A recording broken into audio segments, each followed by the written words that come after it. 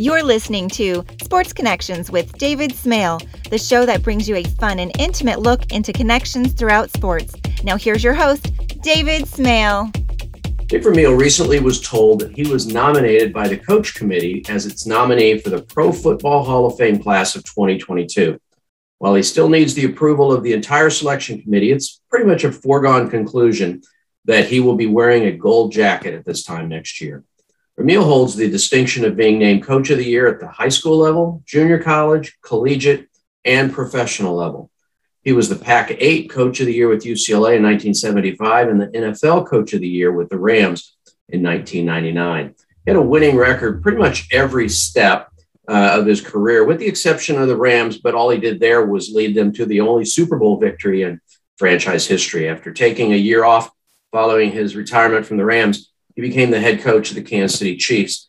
He was inducted into the Eagles Hall of Fame in 1994 and the St. Louis Ring of Honor in 2008. I'm guessing that the Chiefs Ring of Honor is in his future. Coach, welcome to Sports Connections. Nice to be with you, Dave. Now, you've basically been a coach since you graduated from college. What was it about coaching that drew you in? Well, I think the passion for the game and then the opportunity to be connected with it after playing. Initially, I just loved playing the game. And fortunately for me, a little high school of 130 kids, a football coach came there named Bill Wood as his first head coaching job. And I was a senior playing quarterback. And halfway through the season, he said, Dick, if you wanted to, you could play college football. But no one had ever told me that. I was planning on going to work in my dad's garage and hopefully drive race cars and have that kind of life ahead of me. And that stimulated me because I loved playing the game. And I hadn't prepared properly academically in high school because I wasn't planning to go to college. And so I went to junior college and played there 2 years successfully. And then I walked on at San Jose State and earned a scholarship and found myself playing for a coach that also kept telling me I had certain abilities that I didn't recognize I have. And he thought I'd be a real fine coach. And he was, so supportive in bringing out the positive things about my personality and passion for the game that he thought would make me a good football coach. So I listened to him and went on from there. It's so interesting. Everybody's wired, every individual is wired differently. Coaches are certainly wired differently, but your reputation, at least as long as I've been following your career, has been a very encouraging, a very positive coach. And I'm picking up from that you got that from your high school coach and your college coach, who encouraged you to do things you didn't really think about. So is that what inspired you to be such a positive coach in your career? Well, I think it started me in the right direction. You know what? I think having had the opportunity, Dave, to coach on all levels, I felt a talent to recognize talents within young people that they didn't know they had. So I always worked on the positive side of, you're a good player, but we could make you better if you do this or this and this. And we'd try to put them in an environment in which they enjoyed being in, even though we were working them very hard. Yeah. But it was for no selfish purposes other than helping them be the best they could be.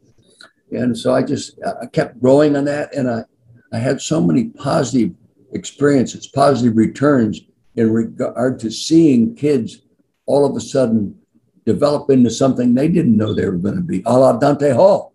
Yeah. Okay?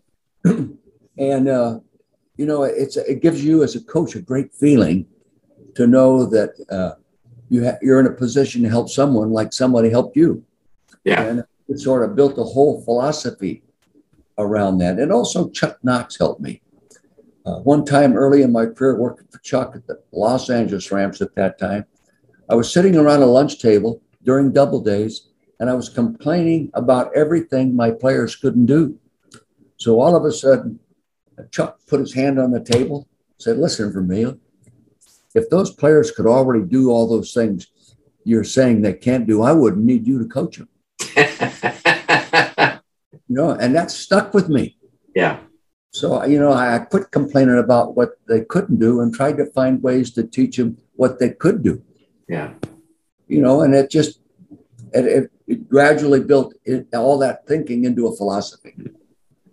That's really cool. I love hearing that story. I'm involved with a coaches ministry where we try and pour into coaches the way they pour into their kids. And one of the basic premises of that ministry is that if you are called to coach, you have to coach. That's one thing that all coaches share.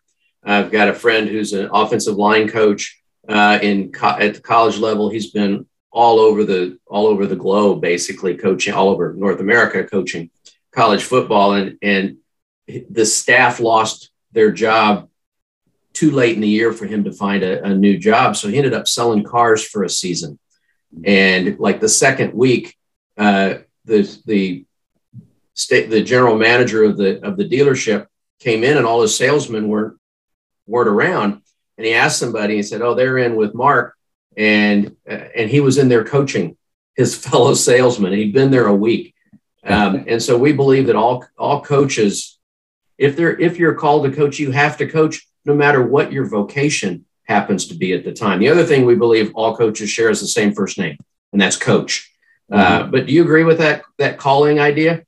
I do. I believe there's an innateness about a coach that, especially the ones that really excel on the human side of the game. I always say, I don't coach football. I coach people that play football. I coach young kids that play football. And I think that sort of came natural to me as I matured as a person. And I think the great coaches I've been around, they were automatic connectors in more in a positive way. Yes, in a demanding way. Yeah. And sometimes an unforgiving, get on your butt. And there's sometimes you almost have to force kids to recognize what they have that they haven't recognized before. Right. And I think gradually, the longer you coach, the more that becomes part of you. You've coached, you mentioned that you coached at all levels. I mentioned that in the introduction as well, that you coached the high school, junior college, the 4-year college, the pros. I'm sure there are parts of each of those stops or each of those levels that you like. Can you go back and say, I enjoyed this level the most? Well, I enjoyed football the most. And once I found out how much I really love football coaching, I started thinking, I don't want to be in a high school classroom teaching a classroom subject. I don't want to be teaching a PE class. I want to be coaching football. Yeah. And kids that play the game. And I want to be able to think football 24 hours a day and sit there and draw stuff on napkins and tablets and study what other people are doing and go to clinics. But I lost complete interest in the teaching phase of subjects other than football. Yeah. So that's why every time I had an opportunity to take a job that moved me toward 100% football, I took it. You were very successful every step of your career. And one of the things that's interesting is often you took a team that really hadn't had much recent success and you turned them into a winner very quickly. What was your secret for that? Well, Dave, there's no secrets. It's a process. And it starts first demonstrating that you care for the products you're working with. You care for those people. And you surround them with good examples of other people that are all trying to do something. And you build an atmosphere in which they enjoy working. And then you teach them hard work is not a form of punishment. It's a solution. And you go that way. You build relationships and you build a level of trust that your word is something they really believe and they don't second guess. And they may be tired and mad at you and everything else, but they know what you're doing is going to help them be the best they can be at what they want to do. And you just keep that philosophy. I kept that philosophy and I learned it, age group by age group. And I think by the time I got an NFL, all that other experience helped me better evaluate the depths of a person's personality and evaluate the depths of the talent that he has and where we could take him if he's willing to be taken, I have such great memories of kids that were second and third string players in their own mind that became first string players and all conference players. And hey, Kurt Warner, player of the year, NFL, London Fletcher, 16 years playing, not drafted. And that kids that were unheralded that became really fine players, hopefully due to the contribution our overall approach provided. I've become good friends recently with Tim Grunhard, and we're working on a book together on his career, and basically how what's now called Chiefs Kingdom was really established by Carl Peterson and Marty Schottenheimer, with wanting the players to get out into the community and engage with fans, and that's the gist of the book. But the reason I bring up Tim is he said when he was in high school and even when he was at college and in the pros that he was a pleaser. He wanted to please the coach, and that was holding him back. He had a college coach in Lou Holtz who would never compliment him. He was like, he used the analogy of dangling the carrot in front of him. You know, Grunhard could be good, but he's not going to be as good as this guy. Or, you know, we've got these guys who are going to get drafted, but Grunhard's not among them. And of course, he got drafted in the second round. The point is, Coach, that you have to understand your players, as you said, because you care about them, and treat them differently. Was that one of your gifts, that you understood how some guys needed to be motivated by, you know, kicking them in the rear? Some guys needed to be motivated by telling them, hey, they're not that good. Other guys needed to be motivated by saying, hey, you can do this. Believe me, you can do this. Did you have the ability to treat guys differently to motivate them? I think so. But, you know, Dave, that takes time. Yeah. You know, very few people have the ability to give their best to somebody they care about the least. And when I'm around negative guys and demeaning type coaches, it bothers me. Yeah. A lot of these kids have a thin background. And a lot of those kids never was around a dad that chewed their butt out. Yeah. I always tease people, say, my dad invented the term verbal abuse. He was on my butt all the time, you know. And so I knew how to handle it, and I knew the motivation behind it. But a lot of kids not had the male contribution in every phase of contribution, from the loving to the demanding to the pushing and those kinds of approaches. And so their profiles can be a little bit thin. Yeah. And I always felt all the experiences I had with different kids at different age groups gave me the ability to quickly gain insight to what this person needed. Okay. Your first college head coaching position was UCLA. Is that correct? Mm-hmm. And you were there just 2 years. Were you surprised that the NFL came calling so quickly after 2 years? Very successful years, obviously. Yes, I was surprised. And, you know, it all happened because we're playing Ohio State in the Rose Bowl, January 1st, 1976.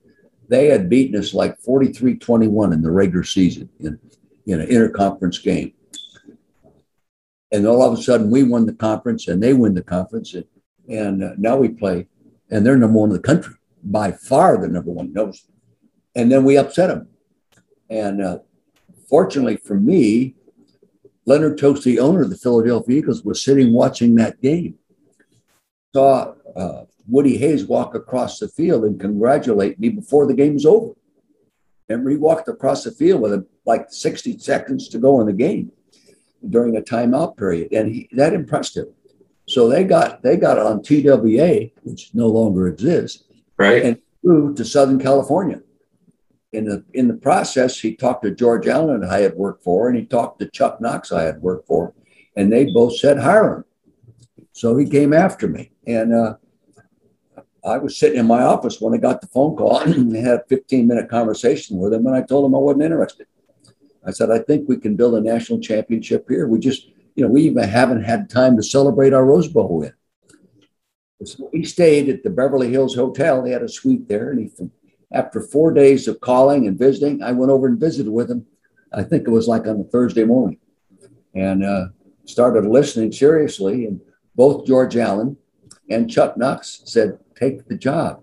Very seldom does someone call you and offer you a job in the National Football League. And, I'd had experience in the league. I had 4 years as an assistant in the league, so I knew what it was like.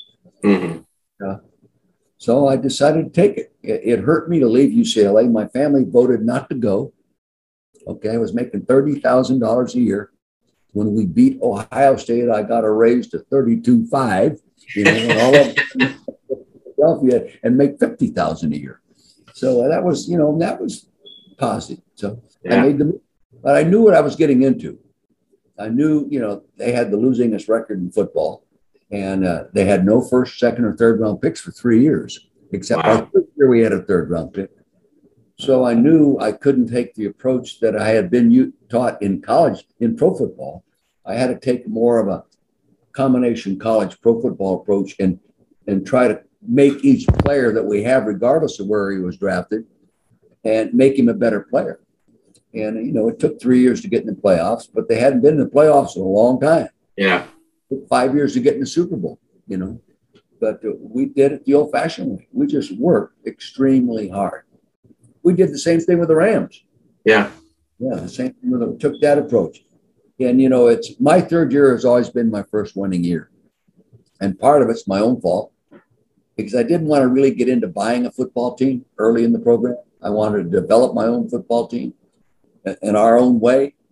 And I think we won something like 40% in my first 2 years combined. And we won over 70% in my third year.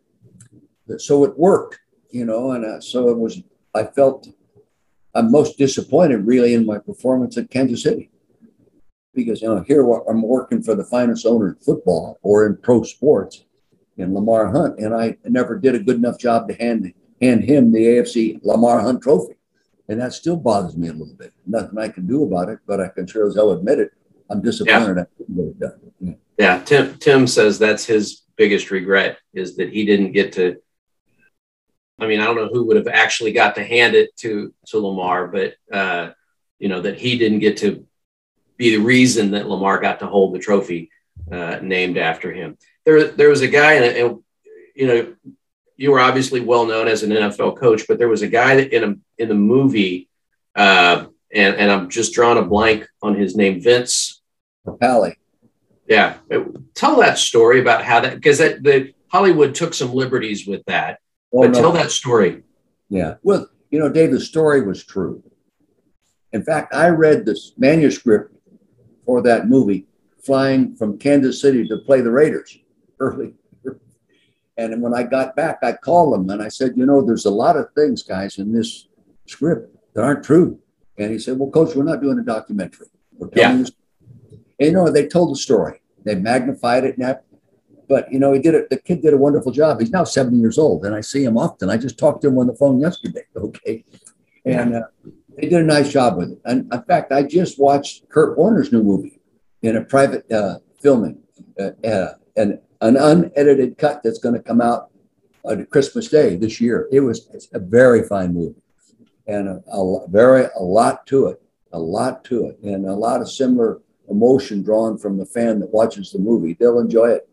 Yeah, I'm looking forward to that. Let's talk about your Eagles career. You were there for 7 years before stepping away. What do you remember most about those 7 years? Well, I think really the development of the relationships with the kids that went all the way. We had 12 guys that were under contract with the Eagles when I took the job to go to the Super Bowl with me. And I always felt players took me to those bowl games. I didn't take them. Yeah. And, I never played a snap. And to this day, I'm very close to all those guys. And as I am with my Rams and my Chief guys. But that group was a little more, because I still live in the community and it was a 7-year period and there was no free agency and we didn't have any draft choices.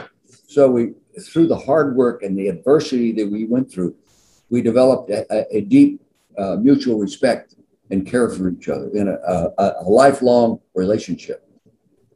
And then I think you invented the term burnout. Just talk about the fact that you stepped away. What was the reason? I mean, obviously you just felt like you had used everything you had. What was the reason behind that? Did you give too much to the game? Is that why you felt burned out?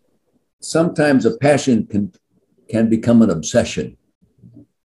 And I can remember my last year winning a football game and flying home. And my wife said, Dick, you're not even acting like you just won a game. You're not enjoying it. I was already worried about preparing for the next game. And what happened to me, Dave, is like the exhilaration of winning didn't last very long. The anticipation and the concern for preparing the team to win the next one started overpowering me. And when I lost a game, which we lost many, I couldn't get over the loss. And it was negatively influencing my preparation for the next week. I kept thinking about what I should have done to win last week. And it was a real problem.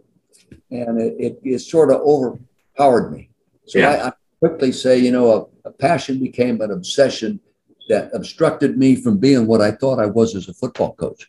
I wasn't proud of myself. And I didn't listen. I didn't listen to Sid Gilman. I didn't listen to Lynn Stiles. I didn't listen to my coaches. Coach, you can't keep going at the pace you're going. Yeah. Or not. When you come up as a head coach in high school, I had one assistant. As a head coach in junior college, I had one assistant. As a head coach of the Stanford freshman team, I had one assistant. You did everything. Yeah. So you feel more secure trying to do everything. And, now I recognize you just better know the main things. Yeah. Better know the main things. And the main thing, number one, good players. Number two, find teachers to teach them. And then number three, build an organization rather than think you had to draw every X's and O. And having left the game for 14 years in broadcasting, I couldn't come back and do it the same way. Yeah. I concentrated in learning things I had to do. Set the tempo, build relationships within the organization, get everybody involved, hold everybody responsible, from the ticket agent to the person that answers the phone to the equipment, and then surround yourself with very fine coaches and provide them an environment that was good to coach in and provide them with a player in the frame of mind to be coached. Yeah. And so I took that approach the second and third time around. And that approach works whether you're coaching 16, 17-year-old kids or 30-year-old men. No question. There's no correlation between age and maturity. Good point. 16-year-old kids that were as mature as a 35-year-old man. I've seen 35-year-old players that were as mature as an 18-year-old kid. You have to be able to recognize that. Yeah. Okay. You talked about the years away. Most people, when they step away from something, especially for that long, don't get back into it. And if they do, they're usually not successful. First of all, what did you do to recharge? And how were you successful? I know it took 3 years with the Rams, but how were you successful getting back into it? Well, fortunately for me, I was in football, broadcasting. The first 5 years, I did 90% NFL games and then college bowl games. The next 8-9 years, I did 90% college football and NFL playoff games. But I was always on some other coach's football field. And since I had been a football coach and had developed relationships in pro football, I'm sitting in team meetings that the TV people weren't even allowed to go in. But mutual respect and trust. And I watched other coaches coach. I watched Don Shula coach, Bud Grant coach, Joe Gibbs coach. These great coaches. And Bill Parcells. And, I would walk away sometimes, I'd say, boy, they're doing these things a lot better than I did. And every once in a while I'd say, I like the way I was doing it better. And I kept doing that. And the other thing, I had the opportunity to sit next to guys in the locker rooms the day before games, or Friday before a Sunday game, or Thursday before a Saturday game, and listen to them, what they have to say. And just listen, not ask questions, just listen to their comments and mutual communications with other players around. And I learned a lot about players. I learned that players really want discipline. They really want. One time I was sitting in an NFL locker room, and a player walked by, and the guy I'm sitting next to was a fine player. He said, Coach, if I was head coach, this guy wouldn't even be on the roster. I'd have kicked his butt out of here a long time. He said, we don't have any discipline problems because we don't have any discipline. How can it be a problem? So you start learning things and hearing overtones, and walk out of an offensive coordinator's meeting and the quarterback say, "Can you believe all that crap?" So you get all this stuff put into you because you have a different venue. Yeah. And some of it wasn't entertaining. Some of it was very educational, and some added to the depth of background that I already had, and some of it really improved my background. So when I had opportunities to go back in all those 14 years, and I didn't go. The reason I went with the Rams is every time that job was open, they talked to me about coming back and taking the job because I knew Georgia Frontiere. I knew Josh. Right. I knew these people. And I never did it until the final time. And I said, if I don't go back now, it'll be no one else is going to offer me an opportunity. So I went. Were you, we talked about the fact that you were surprised that the Eagles came after you when you were at UCLA for just 2 years. Were you surprised that you accepted the job after being away for that long? Or did all of a sudden a light bulb come on and you say, you know what, I think I am ready to come back? Well, I almost went back 2 years prior to 96, like 95, 96 era with the Philadelphia Eagles. And I had great conversations with Jeffrey Lurie, and he was very sincere and interested.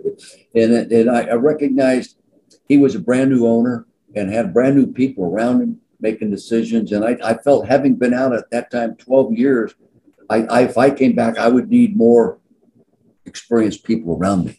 So I turned it down, and then he came back the next week and convinced me of different things, and it went on. And then he decided to go in a different direction, which he made the right decision. They were in the playoffs the next year. So I never really carried a grudge over that, but it told me I could get excited about it. It really, I felt almost back in feeling what I really am, a football coach. And so when the Rams came to me, and especially having to know these people, I said, okay. You retired from the Rams after the Super Bowl, but after sitting out only 1 year, you came back to the Chiefs. Why did you come back to coaching once again? Well, when I handed out the Super Bowl rings to my Ram team and organization, I recognized I wasn't going to coach these guys anymore. I probably shouldn't have left. I left for the right reasons. I felt my family wanted me home. All of a sudden, I got grandchildren running all over, and I'm not there.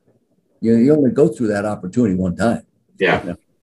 So I said, if something, sitting up behind me on my left shoulder here, there's a beautiful Coach of the Year trophy. Okay.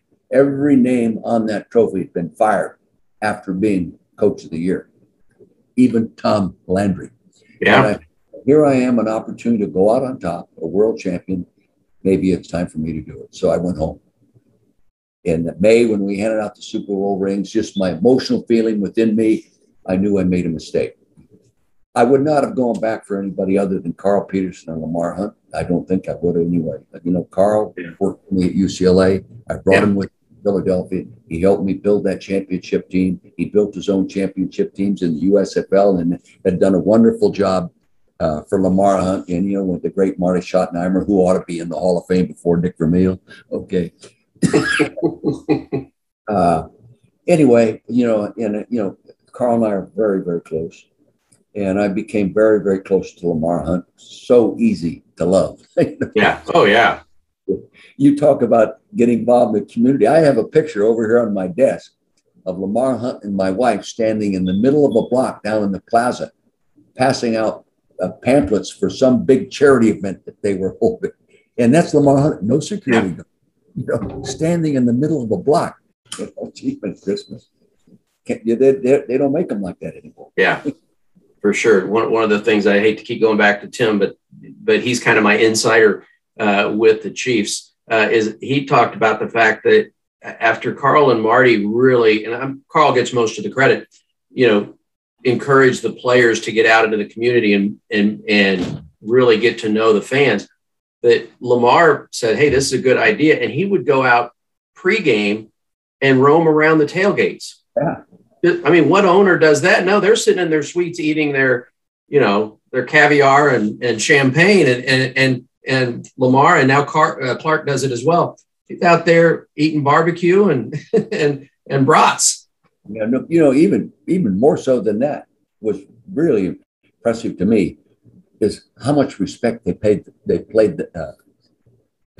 the veteran chief players. Yes. We had 15, 20 former chiefs on our practice field every Friday. Two of them would travel with us every game. And they were guests of Lamar Hunt's every home game, as far as I know. They had the reception tent outside by the parking lot there as you enter for the vets. He's got redwood trees planted over there to the parking lot there for the Hall of Famers. And there are teams that only invite the great players back for a preseason game that can't give the tickets away. Okay, so and I think that I don't know any pro football team that does it better than the Chiefs, and they still do it thanks to Clark. But that was Lamar and Carl Peterson's and Marty Schottenheimer's contribution. Yeah. Coach, there's a new TV show. I saw it advertised. I don't remember what network it is because I was watching games on all three networks this past weekend. But there's a show that examined one guy's life with the premise of what if he had made a different choice at various points in his life. Do you ever look back and wonder how your life could have been different, whether it's not accepting the Eagles job or not coming back or not stepping away? Do you ever look back and say, what if? Or are you content with the way things have gone? Well, I'm more than content. I think I really exceeded my expectations. Okay. And then this last phone call I got from David Baker in regard to a finals for the Hall of Fame was way beyond my expectation. Even though Carl Peterson was the advocate, Carl organized a group of people to back me. And, in the last 3 years, they changed the format within the Hall of Fame. Now they have a player category, a coach category, and a contributor category. Before you were all lump sum. Now, most likely, they're going to put a coach in every year and an advocate every year, and then the players. So they won't have to deduct two good players because they're putting two other people in. Yeah. And started 2 years ago. And I found out at that time, my name was a big part of the conversation each year. When the first was, of course, who was it? Jimmy Johnson and Bill Cowher. And then last year, Tom Flores. But my name was being mentioned in there. So I started thinking, it might happen, but probably never will. That was my attitude. And I never allowed myself to get into an attitude, well, I think I deserve it. I never did. I just never got that way. So anyway, all of a sudden, here it is. But I never started out thinking that in any way. I never started out thinking about I started out thinking about wanting to be head football coach in high school. That's how it all started. And then, the day my announcement was made in regard to a final scenario, I talked to three of my starters on my Hillsdale High School team, 1960. Okay. So, if I hadn't gone into football, my dad would have built a new garage behind the house. I might have ended up driving race cars because I still fool around with antique race cars. That was something that was important to my dad's life, and my brother did it professionally and all that stuff. And all my dad's friends were in it, and it just was very exciting to me. I love the thrill of it. I probably would have gone in that direction. What was just describing? I read Vahe Gregorian's article about your reaction, but I want you to tell, what was your reaction when you got the phone call from David Baker saying, Coach, the coach committee is going to put your name up for selection of the Hall of Fame? What was your reaction to that? Well, I had just gotten off an American Airlines flight landing in San Francisco to go out and spend a month in the wine country working on a wine project. And I'm walking along and my phone rings. So I stop and there's people all around me. And I'm right like 1 foot from the wall. I'm walking on the right-hand side going out. And it says, Coach Vermeil, this is David Baker calling. And I'm not calling you to buy a case of wine. Something like that. He said, I'm calling to let you know you're a finalist in the NFL Hall of Fame as a coach. And I said, to me, I couldn't believe it. I don't remember exactly what I said, but it was overwhelming. And I whispered it over to my wife, Carol, at 65 years. And she said, well, it's about time. That was her attitude. But our family had never really discussed the NFL Hall of Fame at any time. And I've got 3 kids and 11 grandkids and one great grandchild, and we had never discussed it. It's never been a topic. And in the back of my mind, as I said earlier, I knew it was being discussed, but I always look at, hey, Mike Shanahan, Mike Holmgren, Bill, these guys, like I said, Marty Schottenheimer, Chuck Knox, Marty Schottenheimer with 200 wins. Chuck Knox had about 190 wins, 3 teams of the playoffs. Were all losing teams when he took them over. So I never have placed myself in that category. So I'm gonna ask you. I'm gonna put you on the spot here. Do you deserve to go in? And I'm prepared to argue with you if you say no. By the way. Well, it depends on who you want to compare me with. I know I'm not Don Shula. Okay. He's the General Eisenhower MacArthur of the NFL, as far as I'm concerned. I know I'm not Bud Grant, Tom Landry, and these guys. I'm me. And for one reason or another, I was successful enough to be discussed within those guys. What I think there's 24 head coaches that are in the NFL. If I remember right, there's 511 coaches in the history of the league carried the title NFL head coach. Now, some of them were interim hires during the season. That's a lot of guys. And for me, all of a sudden to be in that category it's almost unbelievable, really, way beyond my expectation. I'm going to wrap things up here, and I appreciate your time, Coach. Just look back on your almost 50 years involved in coaching. Can you pick one highlight? And if so, what is it? And if not, give me two or three highlights. Well, everything's relative to where you are in your career. My highlight in high school was Thanksgiving Day. We beat Cappuccino for the conference championship, going undefeated 12-4, and they had first down and goal to go on the 4-yard line with just minutes to go, and we shut them out. Okay. Boy, you talk about, that was my Super Bowl. That was my Super Bowl. And then I'm head coach at Napa College, and we beat Monterey College for the first time in the history of the school. And they gave up football. They don't even play football there anymore. And that was huge. And then I go to UCLA, we win a Rose Bowl.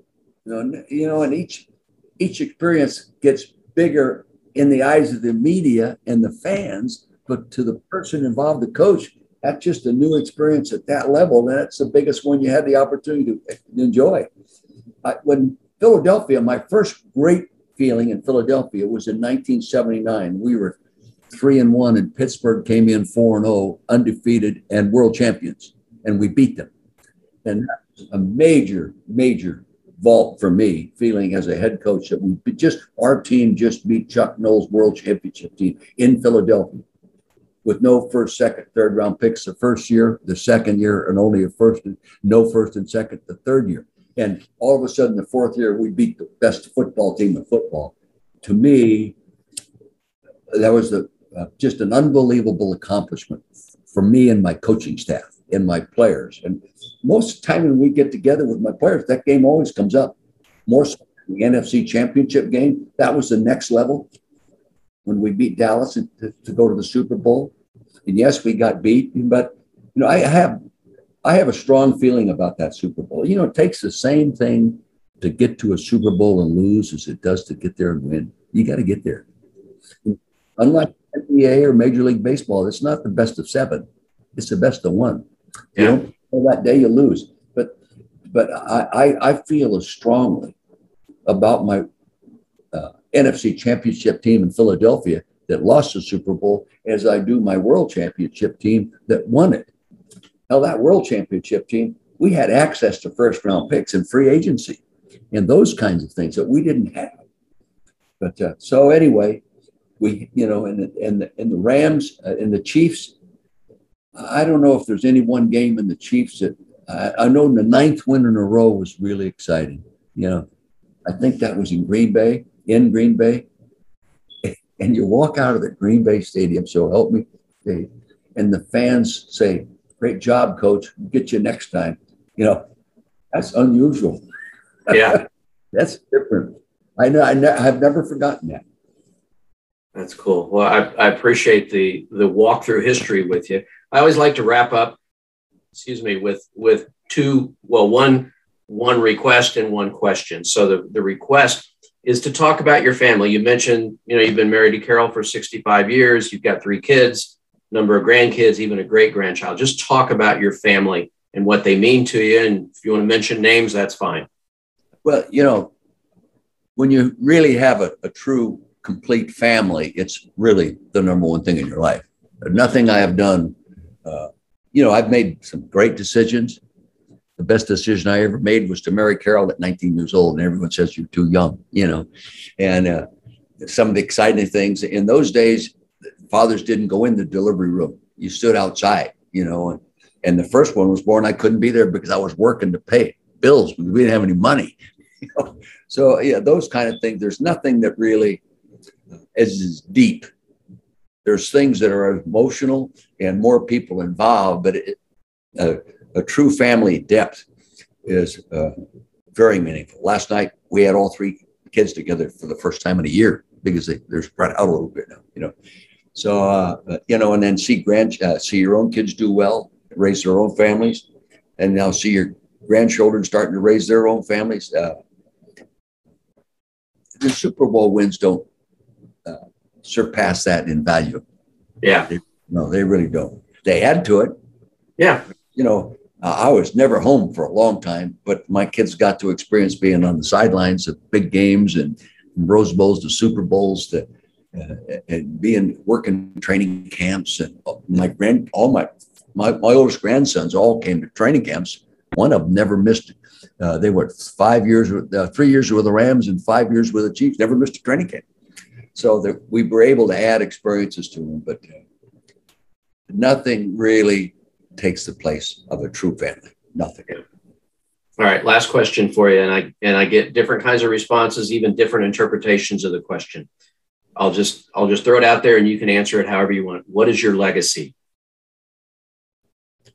Oh, I think my legacy will be player-coach relationship, player-assistant coach relationship, player-owner relationship. I was the only coach in the history that coached 3 teams and never got fired.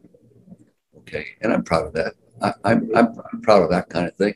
So I really think my legacy will be the relationship building part of my career, more so than the wins and losses, those kind of things. Because I'm very close to a lot of people that I have great respect and love for, and they feel back the same way. You talk to Trent Wayne and these guys, and the Will Shields and the Eric Hickses and these guys that, Dante Hall and these kids, they're like part of the Vermeil family. Yeah. All right. Great answer, Coach. I appreciate the time very much. And you have a great day. Thank you. Same to you. Thanks for listening to Sports Connections with David Smale. Make sure to subscribe, follow, and rate the show from your favorite podcast platform.